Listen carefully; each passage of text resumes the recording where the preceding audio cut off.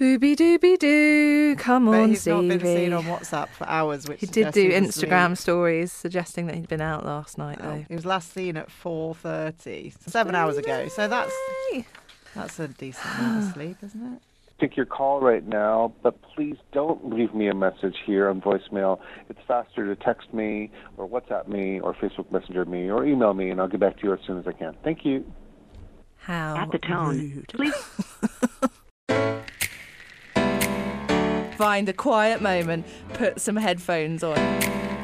Is it just me that thinks this is like the best news in ages? I don't know what happened, but I fell in love.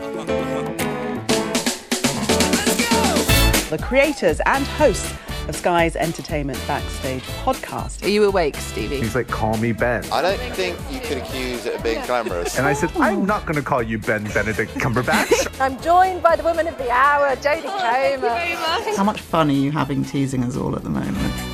You've got to laugh. Let's go! Hello and welcome to Backstage. And if you're wondering what you heard just a few moments ago, you've just been listening to the very passive-aggressive tones of New Yorker Stevie Wong's answer machine, which we got treated to yesterday because he didn't bother to ring in. Not only does he not turn up for the show, but then he has the rudest voicemail ever. So New York. Don't you dare leave a message because I won't respond. Explain yourself, Stevie.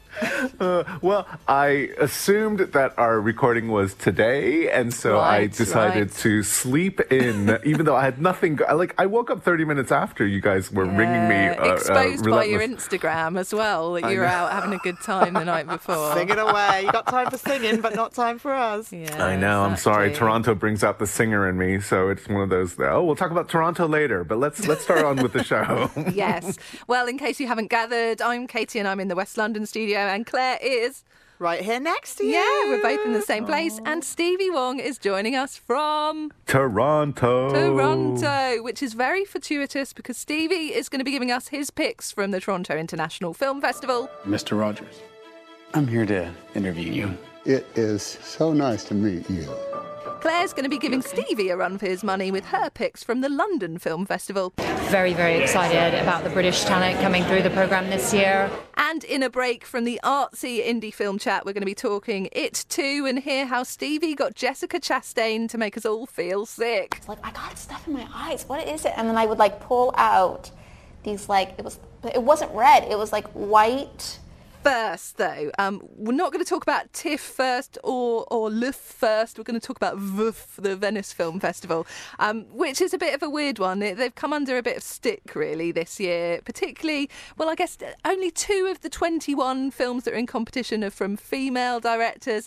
And never mind that as well. One of the films they do feel comfortable showing is a film by a man who pleaded guilty to drugging and sleeping with a 13-year-old girl, Roman Polanski. So, yeah, what have we made of certainly the headlines that Venice has been making over the last week? They're certainly not fussed about being particularly woke as a festival, are they? Just doing their own thing, aren't they? Don't care about quotas and don't care about people that have dodgy records. But they care about getting, talked about in the news. And so I feel like this is probably the festival for Woody Allen to be showing his next film. And, it's one of those places where they're like, yeah, we'll take you. It's all good. It's a weird one because Venice, I think, has previously or historically been considered sometimes the top of the film festivals, the biggie. So it is weird that they're not taking more of a stance in terms of diversity and kind of leading the way. It feels like they should be, really. The whole argument as well, so Polanski's film is called J'accuse, and it was certainly getting a lot of headlines over the fact that this... in the interview that he put out in the press notes for the film, I think we haven't actually seen him at the Venice Festival. He's just put press notes out with the film saying that he could relate to the character that was in the film that it's about. So it's a thriller about a French Jewish army officer called Alfred Dreyfus who was falsely accused of treason in the 19th century. And he put in these press notes that the film has certain themes that he can relate to in his own case. Because I think now, since he confessed and pleaded guilty to sleeping with a 13-year-old, he now argues that he was pressured into making that plea and that he denies that he did anything wrong and that he's tried to get the case dismissed since then, hasn't he? He's made it clear he feels he was badly treated. Yes, yeah. But certainly, I think a lot of the critics have said it's a little bit obscene to be comparing yourself to this historical character who the cases are entirely unrelated. The irony about all of this is that those who have watched it and tried to be objective, they say that the film's actually not bad. And so it's just such a weird thing, because as a journalist, you want to cover the fact that this is this backstory, but at the same time, if you're covering film, here's a movie that's not it's actually pretty good. But it shows a certain arrogance, though, doesn't it, to be comparing himself. I think certainly his press people, if they want to in any way be savvy about this, should perhaps say, well, Roman, if you want to avoid headlines, don't compare yourself to this. Let's just completely separate your own art from But yourself. does he want to avoid headlines? You Do you know that think? old saying, no press is bad press? I hate to be the cynic, but I always am. Well, have we all read the Scarlett Johansson stuff today as well? Because she's been doing lots of press. Scarlett, as always, making headlines for the controversial reasons. It's not the first time that she's said something that hasn't gone down particularly well with everybody. And so she's saying that she would definitely work with Woody Allen again because she believes him. And of course, she said she's spoken to him about it, and she is, as a friend, believing his side of the story. She's worked with him in the past, and we've seen similar situations since Me Too with other people supporting people that they're friends with. But it just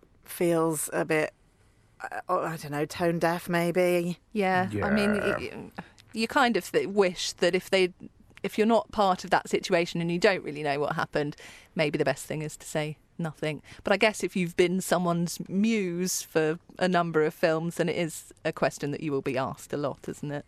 And it's something that seemingly, until the Me Too movement, had everyone re-examining the accusations, which of course came from Dylan Farrow, one of Woody Allen's adopted children, who's grown up now, but says he sexually abused her when she was a child. And the police did investigate. He's never been charged for it, and he's always denied the allegations. But since Me Too, many actors have distanced themselves from him, including, off the top of my head, Timothée Chalamet, Kate Winslet, and many more, Selena Gomez. So interesting that Scarlett is out there on her own. Choosing to do her own thing, yeah. But we're going to be talking about the reason why Scarlett Johansson is doing so many press interviews a bit later on with you, Claire, aren't we? But first, shall we move on to do a bit more of a chat about the reason Stevie Wong is in Toronto for the Toronto International Film Festival? It's TIFF time.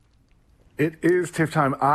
Today's the first day of TIFF, and so the films are beginning. The celebrities are starting to fly in on their private jets, and we are going to get a barrage of celebrity photos and storylines and stuff over the next probably week and a half. So, this is the first day of my next 10-day bubble that I'm going to be trapped in for a while. But it's always exciting because we hear about the movies that have done well at Venice, also through Telluride, and now I get to see kind of make my picks for the fall. So this is going to be a fun. Of course, don't forget about the fact that Green Book premiered at TIFF last year, and it went on to win Best Oscar, didn't it? And before it came to TIFF, no one had really heard of it. It really sort of truly came out of nowhere. So we could be looking for something else like that this year. So that's why we thought we'd stick to having a bit of a film chat this week, so we can talk about the movies that people are really sort of getting. The Oscar buzz is just quietly starting to creep up now, isn't it? I think at this point we're starting to get a better understanding, because it felt like a little bit of a sea of up until these festivals have started to show the films, the reviews have started to come out too, and now we're gonna play. This is the time to get serious about the awards thing. And so let's start off with the first one, this film called A Beautiful Day in the Neighborhood. You okay? Profiling Mr. Rogers. Boyd, please don't ruin my childhood. This piece will be for an issue about heroes. Do you consider yourself a hero? We are trying to give the world positive ways of dealing with their feelings. Yeah. So Like I don't what? know if you remember, Rod. We had a conversation early, like maybe last year, about Mr. Rogers, and there was a Yeah. documentary called "Would You Be My Neighbor?" And so It's he's a very uniquely American character, though, isn't he? I don't think we ever showed that over here. Someone that, is not known really in the UK. So the buzz for this film, it's interesting to see how it's going to go internationally, basically. Yeah, well, I mean, the idea, basically it's based on an article, an Esquire article, about a journalist that went to talk to heroes. That was the kind of the note that was given out to all these journalists to go out and talk to their heroes. And so he did this interview with Fred Rogers, thinking that it was just going to be like, oh, it's going to be a nice story about me meeting this guy that I watched when I was growing up. But in the process, kind of discovers himself and realizes the real essence of what this man brings to the world. And so it's focused around that storyline, and the journalist is played by Matthew Rhys, who's a Welshman, and he is I don't know, he's going to play this journalist, and he's going to be moved by Tom Hanks as Fred Rogers. I mean, I that's saw the trailer. big news, isn't it? It's Tom Hanks, and It Sony are is. positioning this as their big sort of Oscar contender. It does feel like, certainly. But Mr. Hanks hasn't always previously had the best relationship with the Academy in terms of it's often felt that he's not got nominations where he should have. So do we think he'll be in the running for an Oscar? I feel like it's a shoo-in because this is a weird year. We have, I don't think there's that many frontrunners going on in the best male category. And when I talked to the director a couple of weeks ago for another thing, I was like, "Are you editing down to the wire? Is this something that you're nervous about?" And she's like, "Oh no, we wrapped and locked this film like 6 weeks ago. So I'm just sitting around waiting for the Toronto premiere." And I was like, "What? That never happens because most of the time they're like fidgeting or kind of down to the people are like they're freaking out and stuff. But she's really calm, and Marielle Heller is her name, and she seems extremely confident about her movies. So She knows all about award season because Can You Ever Forgive Me had plenty of traction last year, and obviously that was the film that Richard E. Grant was nominated for. And if you don't remember the fun that Richard E. Grant had during the run-up to the Oscars, then what are you even doing? Definitely need an equivalent story of that for this year. So I think this movie has a very strong chance of winning Audience Award if it's even like a quarter of this niceness that like you see in this trailer. It's going to be like a real lovely film, and so I think this might be the film to beat during this festival at least. Ooh, a top tip from Stevie there. So if Tom is going to get a Best Actor nod, are we going to see Renee getting a Best Actress nod? You need to take better care of yourself. You understand? Everybody has their troubles. And I've had mine. I just want what everybody wants. I just seem to have a harder time getting it. Stevie, are you going to go and see Judy? I may have already seen Judy. No way. How did you get a preview screener? Well, I didn't get a screener. I was in LA to do the It junket, which we'll talk about later on the show. And a friend of mine calls me and she's like, "Oh, what are you doing this afternoon?" I'm like, "I don't know, hanging out." And she's like, "Do you want to go see Judy?" And I was like, "Yes." Oh, gosh, I can just imagine you squealed at such a high pitch level to that, Stevie. I've tried to play it calm, but no, I was like, "Yes, please." And so it was for an organization that has another awards during the year. And so they were like, they got a preview to watch this film, and it was lovely because they put you in this space with one of those reclining couches and stuff, and they give you cashmere blankets, and you can order as much food as you want. So I was such a Judy way to watch a Judy Garland film. Stevie doesn't actually watch any of it because he's too busy troughing all the free snacks. I'm like, there was a movie? I don't remember. And I have to say, Renee Zellweger is really good in this film. She put so much effort in, though. It was like 2 hours a day in makeup, wasn't it? To get the prosthetics and the contact lenses and wigs and things. Yeah, and it's an interesting period that they have because so it's 30 years after she shot to fame during The Wizard of Oz. She's kind of not as popular anymore in the United States, so she actually came out to London to perform at the Talk of the Town, and it was kind of her last resort because no one else wanted to hire her in the United States. And so the UK plays a big part in this storyline and how she's basically by herself and she has to perform every night and she loses it pretty much. And so it's about that kind of really tense period, and we watch her break down and it's Is it Renee it's a wonderful singing as performance. well, though? Because Yes. we know that Yeah. she can sing. So I mean, it's a Yes. hard voice to try and impersonate, though. Does she do it well? She does it really well, and they've done a really smart thing where they give you little snippets of it in the beginning, and then it's like a Bohemian Rhapsody, where like by the end, it's like she does this one big spoiler performance, and it's just such a lovely moment. But Bohemian Rhapsody, they weren't singing though, were they? So it is Oh, no. going to be interesting to this see is whether she lives up to what fans expect from Judy Garland singing. Well, they're obviously feeling confident because she's also releasing, or they're also releasing the soundtrack as its album, and on that she's teamed up with Sam Smith and Rufus Wainwright. Really? Yeah, so there's going to be a Renee Zellweger Sam Smith duet. He said I think it was one of the highlights of his career, duetting with her. Gosh. So not bad. How strange. That is going to be interesting. You know, it's also interesting because they kept on showing. She was flashing back to her youth, and so when she was shooting Wizard of Oz, and she was in that system, that studio system, and how they kind of abused young children at that time. So that's a bit of a storyline that kind of informs who she is as an adult and why she is the way she is, like as an adult. And you know, interesting fact: this was these performances was about almost 6 months before she died, and so this really is the tail end of her life. And so this is an interesting film to observe. Even if you're not a fan of Judy, it's like a nice character study for you to kind of check out. And nice to have Renee back. Yes, she's back. I'm telling you that much. Second She's Oscar back. though, do we think? It'll be tough, but yes, I think she's got a very good chance. She's got a very good chance this year. Well, other Oscar contenders as well that we won't go into too much detail about Joker, but we should just say people are now critics are reviewing it, aren't they? Because it's already been seen by a few people. It came out at Venice. It premiered at 8-minute Venice. standing ovation at Venice as well, and it's heading your way to Toronto then, Stevie. Yeah.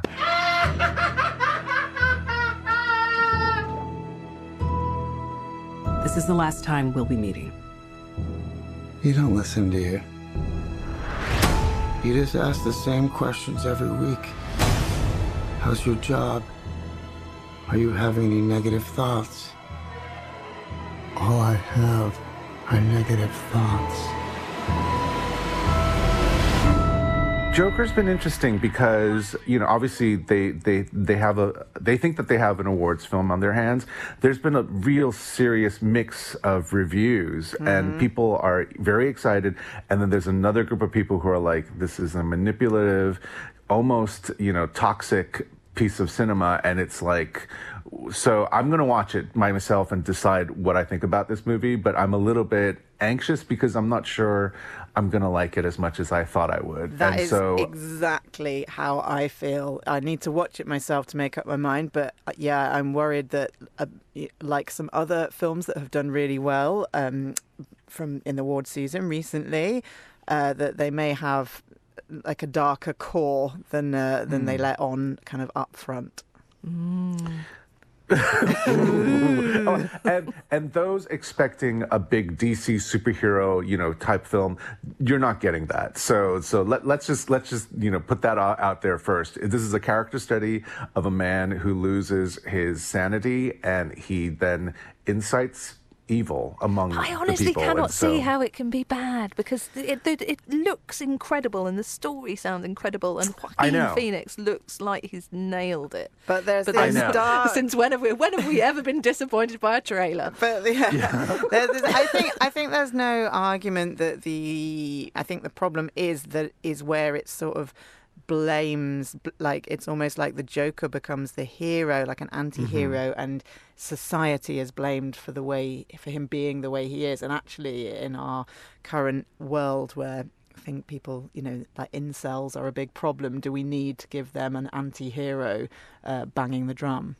Oh, gosh. That's very deep. I just wanted to enjoy a new Joker film. Bloody hell. We'll put an asterisk there. We'll all go and watch it and we'll come back to it. And return and dissect it in detail. I wanted to ask you very quickly, because I'd only just heard about Honey Boy recently. Shia LaBeouf is writing films now, is he, Stevie? Yeah, it's an extremely meta film. It's about a young boy who basically is an actor, and he's got this like kind of crazy stage dad, and really the repercussions of what it's like to be a young child actor in Hollywood. It's meant to be him, basically, isn't it? Yes, it's a bit autobiographical, but I think there might be little flourishes that make it a little bit more dramatic. And so the actor who plays the adult him is Lucas Hedges, who you may remember from Manchester by the Sea, and Shia then plays his father. And so it's an interesting film, and I heard, because this film premiered at Sundance, that it's a beautiful movie and it's really touching. And so I'm really looking forward. I'm actually going to see it today, so I'm very, very excited to watch Honey Boy today. The other one I'm insanely curious about now as well, Jojo Rabbit. It's just such a weird premise. Yeah, but we love Taika Waititi, don't we? We love Taika. Yes, so officially we have a anti-racist film starring a imaginary Adolf Hitler. Yes. As you do. Yeah. But it's that was added by Waititi, though, because he was writing an adaptation of the book that it's based on, is Caging Skies, but he said that he was reading it and he struggled with the tone of it, that it felt too serious. So he thought, why not add an imaginary Hitler, as you do? And doesn't he play the imaginary Hitler? Yeah. So maybe he just really wanted to pop himself in the film, and if an imaginary Hitler was the way to go. Have you seen that one yet, Stevie? No, that's later in this week. But there were rumors, because Fox Searchlight has now folded into the Disney world, and the big boss was a little bit worried that this film, which really, there's this. I mean, Adolf Hitler is running around in this movie with this young child, and so just the visuals of that is a little bit jarring, and so they were a little bit worried. Yeah, it's not very Disney, and so I wonder what they thought they were getting when they bought Fox Searchlight. Yeah. Exactly. But all accounts say that it's a positive movie about being not racist. So and it'll be interesting to see what this film is. Yeah. And Taika's such a smart, funny director. I'm sure the take is going to be it's going to be interesting for us to watch. So Jojo Rabbit definitely is one of these highlights for the festival for me. Right, because we can't go into everything in a lot of detail. Is there anything else that you want to quickly shout at us before we move on to the London Film Festival then, Stevie? Yes, well, TIFF will world premiere a bunch of movies, including The Goldfinch, which is based on the Pulitzer Prize-winning novel that apparently no one has ever finished. I don't know if you've ever tried to. Have you? I have. Well done. I actually read it before I had children, when I had time. Okay, right. You do need time. That is happening, and actually we'll get some interviews for that. And then Motherless Brooklyn, which is Ed Norton's directorial, I think it's his second or third try. He plays the lead, and it's a noir, and it's going to be interesting. And he has Tourette's, so that's the little interesting story. See, why direct and be in it? I know this is a tangent, but I always think it's a bit greedy, isn't it? Either direct or be in it. Yeah, but sometimes it's it's just easier for me to do it than to explain to you what I want. That's not directing then, is it? That's essentially just like being a control freak. Well, you said it. Let's see how control freak. Why are you looking at me like that? Let's see how control freak he is in terms of this film. The reviews have been mixed, but I think it's a film that people really want to see. We also have the world premiere of Knives Out, which seems to have every single celebrity in it, like Daniel Craig. It's who knows? Yeah. And it's comedy Daniel Craig. We love comedy Daniel Craig. Yeah, I don't know. We'll see. This is going to be a fun one, and because it's a murder mystery, I love a good, funny murder mystery, and so this is going to be an interesting film to watch. And there's a whole bunch of these world premieres. Uncut Gems from the Safdie brothers. Apparently Adam Sandler is in a dark, twisted little film, and so that'll be interesting. And so, yeah, I think Have you remembered your deep vein thrombosis socks, Stevie? That's a lot of sitting down. And a lot of not moving. Yeah. But I think there's a lot of running around because the second the film ends, you have to run to the next thing. And so that may help me out a little bit. Next time we talk to you, we'll want an update from your pedometer as to how many miles you've covered from screening to screening. Oh, TIFF is a good pedometer land. So, yes, I expect to be 10 pounds thinner, hopefully, by the end of this festival. Well, some of the films that are previewing at TIFF are also due to be coming to London for the London Film Festival. And you've been getting a bit of a taste, haven't you, of what's to come later in this year? I have indeed. So London Film Festival, LFF, had a lovely launch where they revealed the full programme. And I went along to that, ever with my backstage hat on. I had a quick chat with the festival director, Trisha Tuttle. It's her second year programming the festival, and I asked her, what the highlights were, and of course, for us, the chances of the films that are showing in award season. So have a listen to this. So we're screening 229 feature films, including restorations of classic films from the archive. But they're films from all over the world. We've got 78 countries represented. You will have seen that 40% of the programme is directed by or co-directed by women. Really strong year. I mean, as we're an international festival with those 78 countries, but also very, very excited about the British talent coming through the programme this year, London talent as well too. So opening with Armando Iannucci, Scottish filmmaker, London set film. Dev Patel is so funny in the film. I didn't realise what great comic timing he has, but it's great, and it's a period adaptation. This is the personal history of David Copperfield from Armando Iannucci, and what's great about it is a period piece, and it's an adaptation of Dickens, but feels so fresh and modern, partly because Dev is so incredible in it, and the cast is one of the best casts of the festival.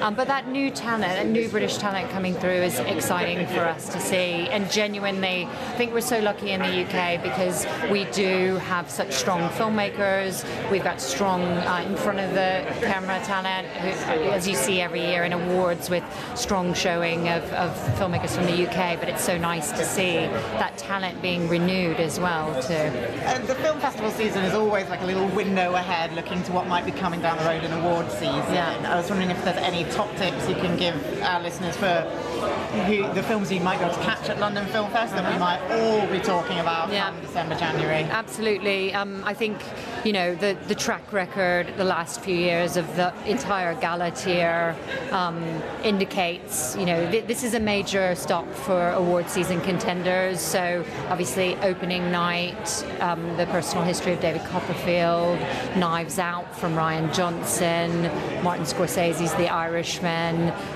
Then we're also, Noah Baumbach is coming with Marriage Story. I mean, it's every night there'll be major films. Strong lineup. Strong lineup. I mean, for me, I think the biggest film and the one that we have to start off talking about has got to be The Irishman.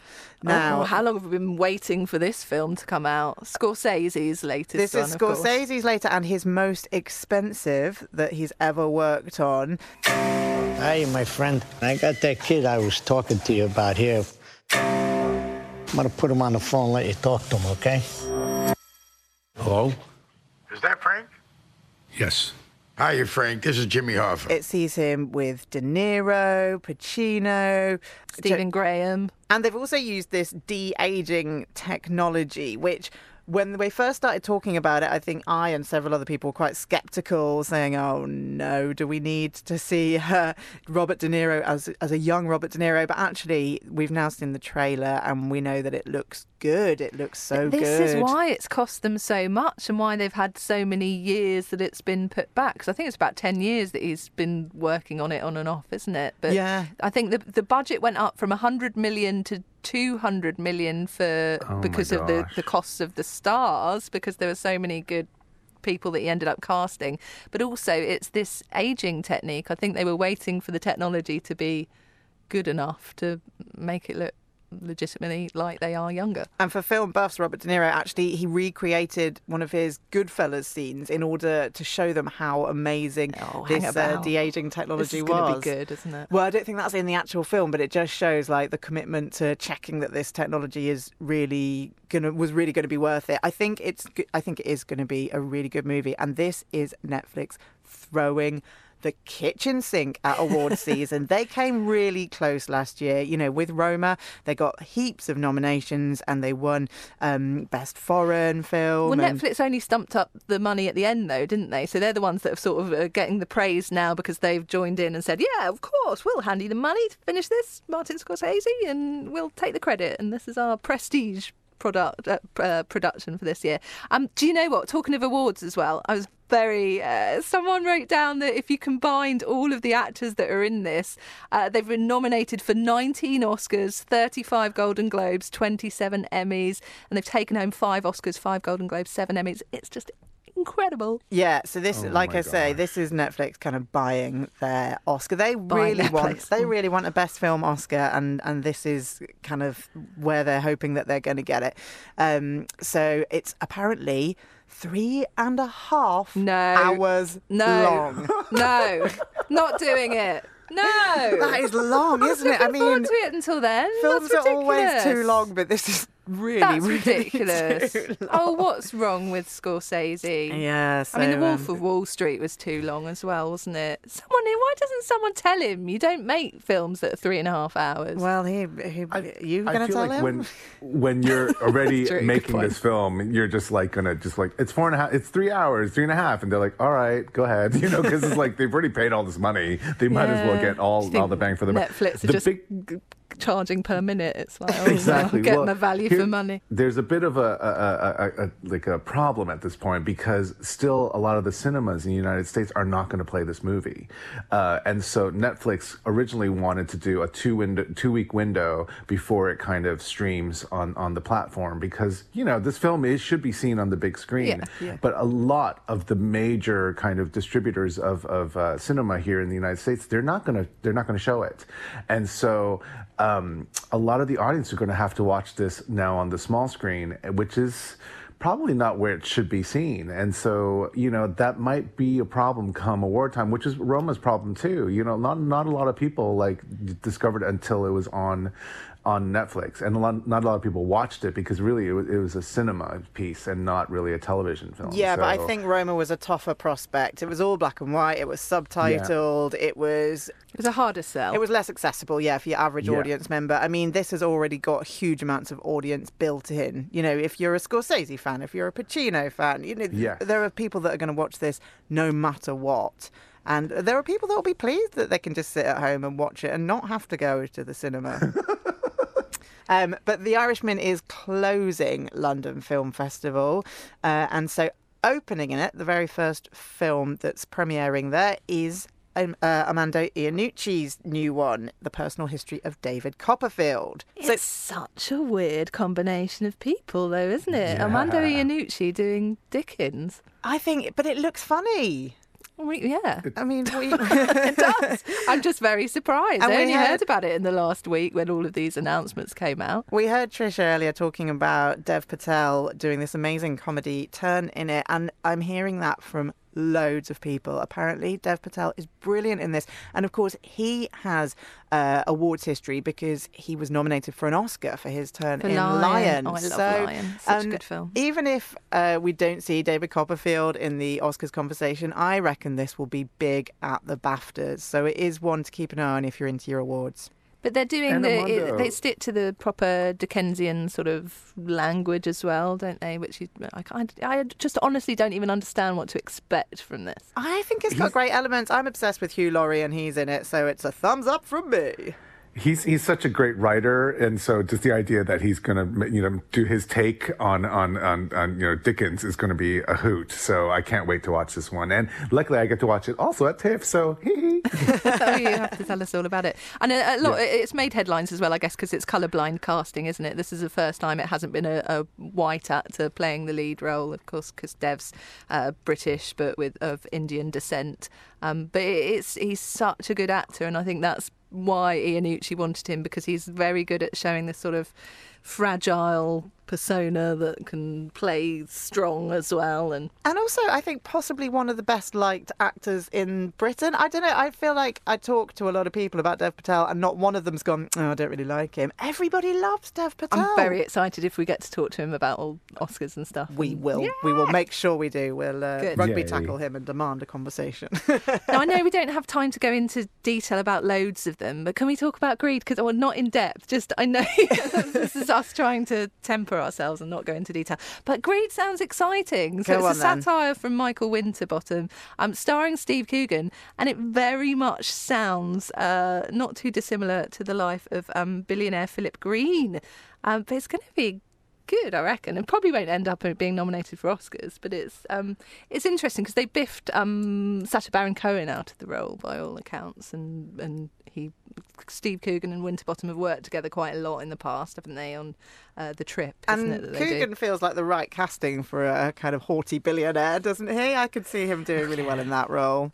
And the color of his teeth, it's just like, it's so bright that you need sunglasses when he opens his mouth and you're like, ah. So I just for that alone, I'm ready to watch this this film. Right, another one that's making headline, The Aeronauts. Won't go into too much detail, but could we see Eddie Redmayne getting sort of discussed? I saw a clip from The Aeronauts and I was not wowed. In fact, I was like, bit of an eye roll. This doesn't look great. But I've just spoken to someone who saw it and they said it was brilliant and they think that it will be in the awards conversation. Obviously, Eddie Redmayne has won and been nominated for Oscars in the past, Felicity Jones. So it's got some prestige there. Perhaps I've been too sceptical based on what I saw. Slightly naff-looking concept, though, isn't it? Because it's like a hot air balloon thriller. And also, basically, Felicity Jones plays a woman that doesn't actually exist. So Eddie Redmayne plays a scientist, and in reality, his partner was a man that he went up into the clouds with. But obviously, they went, it's 2019, we can't have two men in the lead. So they biffed this poor guy who's been written out of history and invented this Felicity Jones character instead. So a bit of a weird one, possibly.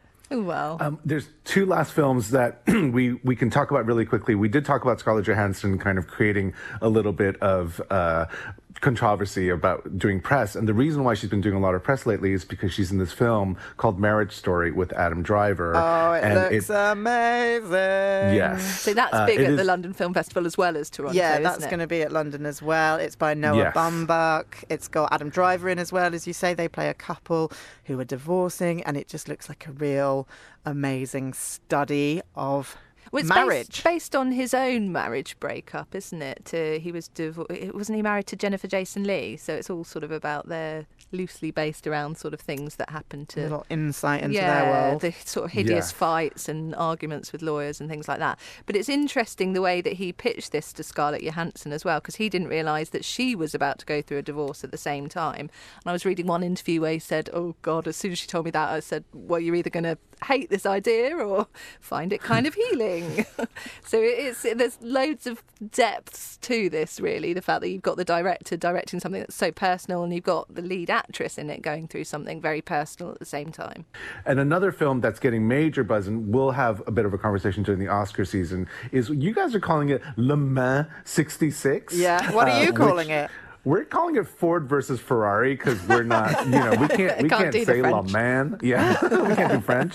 And it's about this, car race between, Ferrari, which the Italians consider to be their best car, and this American car maker named Ford coming in, and they have this race. And it's between Matt Damon and Christian Bale. Did we mention it's Matt Damon and Christian Bale? Yes, it is. And quite the performances we can expect. I mean, that in itself, surely with those two actors, that is going to put it in contention for a few awards. Oh, I think we've got a Best Actor and a Best Supporting Actor. I don't know which one plays what, but I'm going to still see it. But I've heard all accounts that this film is a really decent, good movie, and so everybody's going to be having a great time watching it. So that's something that we can talk about later in the year. Well, I suspect the following film won't be winning any awards. It Chapter 2 is the return of Pennywise the Clown. It's good fun, though, if you're into horror. Come on, a bit of a guilty pleasure. The second part of Stephen King's story, this focuses on the Losers Club being reunited 27 years after the event of what happened in the first film. film, and Pennywise is back to haunt them again. I do apologize. It gets so very hot here this time of year. It's fine. Well, you feel like you could just about die. But you know what they say about Derry? No one who dies here ever really dies. So we should say that it may not be the kind of movie that we're going to be talking about come Oscar season, but this, well, certainly the first It reboot was absolutely mega, wasn't it, Stevie?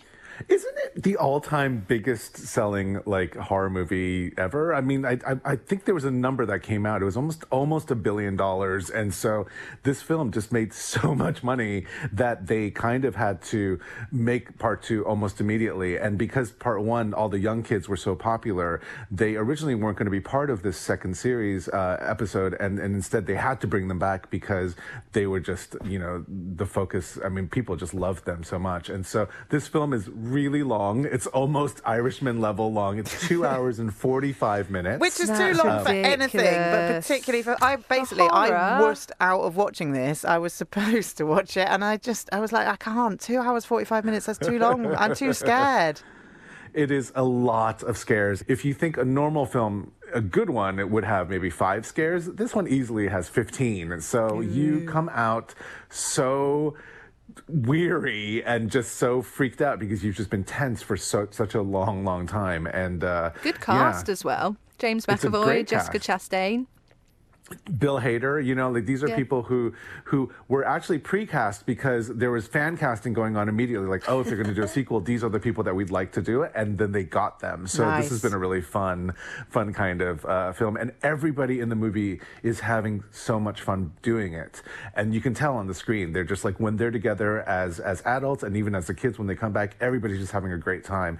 And I got a chance to talk to the director about making this, you know, chapter 2.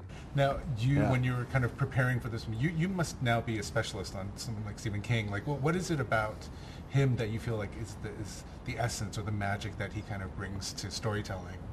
Well, I'm not a specialist. I'm someone that was really into, you know, that I was imprinted by him, and I learned from storytelling from him because I took him in my formative years. So he was my hero and he was like my teacher. So he sort of imprinted me, and I guess that I have a lot of instincts that come from his way of understanding story and telling stories. I think he understands humans a lot, and human psychology and human interactions. And he also has, like, you know, an interesting sense of justice in the world, and he knows what's wrong in this world. He likes to tell stories about this thing, and always, like, you know, very fixated on the supernatural and horror aspect, which is a great combination, you know. You were one of the few kind of directors who can now count on a hand that got to direct him, and so what was that like to work with an idol and kind of be able to... Well, of course, an enormous satisfaction. Fear, of course, because you have in your hand something that is so important that you don't want to break it. It's like being handled like a newborn baby, you know. It's like so fragile, and fragile only because it's in your hands, you know. The work is like is undisputable and questionable and great. Now you're responsible for taking it to the screen. So there was a little bit of, you know, of concern. But then again, when you start working on the adaptation, you start working on the movie, you soon realize that as a director, you need to find a vision, and the vision can only be found inside. So you can draw everything that you want from the book, but it's further than that. It's drawing from your emotional experience, having read the book, and it's something that it's now too late to alter because you had it before. I've had it when I was like 14 years old. So there was that story was already inside, and it was like living in my heart, if you will. So there was already like enough material inside to draw from to find that vision. I was very lucky to go to Bangor, Maine, and I know you did some research while you were there. Derry looks like Bangor, and so it's so much fun to see. Yeah. What was it like for you to go there and kind of experience the backdrop of your? It was amazing. It was amazing because for the first time, like after all these years of like reading about Derry, not only in it but in other works, you finally are there and you see that it's all real. And you find the Kandusky stream, and you find the canal, and you find the Monument Park, and you find Paul Bunyan, the Barrens, I don't know, the library. It's all there. It just changes little names here and there because Derry. I think Stephen King did not want to offend the population of Derry of Bangor by using the same name, because Derry is horrible. The things that happen there are horrible. So I think he didn't want people to take it personally. And you also had a bit of a chat with Jessica Chastain and Jay Ryan. And Stevie, I love that you just managed to talk about the most disgusting stuff. Ugh. Like weeks. The day after I did that tank scene in the blood, I was like, I got stuff in my eyes. What is it? And then I would like pull out these it wasn't red. It was like white, and I don't know. It was gross. It was gross. Jess had a lot of gross moments. I had to come back and do an extra little scene months and months later. And when I got my old costume back, I put my hands in the pockets and it was full of that sand everywhere. Oh my God. And for days after, that was in my ears, up my nose, in my lungs. I really suffered for my art. How on earth did you get onto that? Well, because, if you watch the film, there is a crazy sequence where, I don't want to spoil anything, but, there's a lot of blood involved. And in the same sequence, they jump back to Jay Ryan's character and something happens to him, too. And so they're just surrounded by these things. And so I just asked them, I said, what was it like? And then she tells me that line. You should have seen my face. Too bad there's no video here. But, like, my mouth was like, and I was, like, doing, like, an air gag, but I couldn't make any noise. And so it was just, I was like, but, like, I love the fact that she told me that story, and I just feel like, want to share it with you guys. Yeah, I mean, like, inappropriate reactions to do with celebrities, slightly vomiting in your own mouth. We've all been there. It was a lot of fun, and I'm really glad that, everybody had a great time making this movie, and I think it's going to be a huge hit. It's going to smash it at the box office, isn't it? Unlike many of the films that we're talking about for award season, really. It's ironic, isn't it, that a lot of the films that get so much attention don't always end up doing that well at the box office. Yeah, agreed. Lots of exciting things ahead for everyone. Right, Stevie, you have to check in with us very soon and let us know how all the film watching has gone then in that case. But we should all go our separate ways. Stuff to do in that. If you've got any questions for us, make sure you email us backstage@sky.uk. Now, Stevie, who we know has a very aggressive phone message on his phone, probably doesn't want me a voice message, please. He doesn't want a voice message, but he might like you to tweet him. And if you want to, you can get hold of him on... I'm at Wongy1 on both Instagram and Twitter. And Claire is on? I'm on Instagram, Claire Sky Showbiz, or Twitter, Scoop Dog Sky. And I am at Sky Katie Spencer on Twitter and SpennyPics on Instagram. Right, come on then, films to watch. Let's all divert and see you back in a week or so. Bye. Bye. Bye.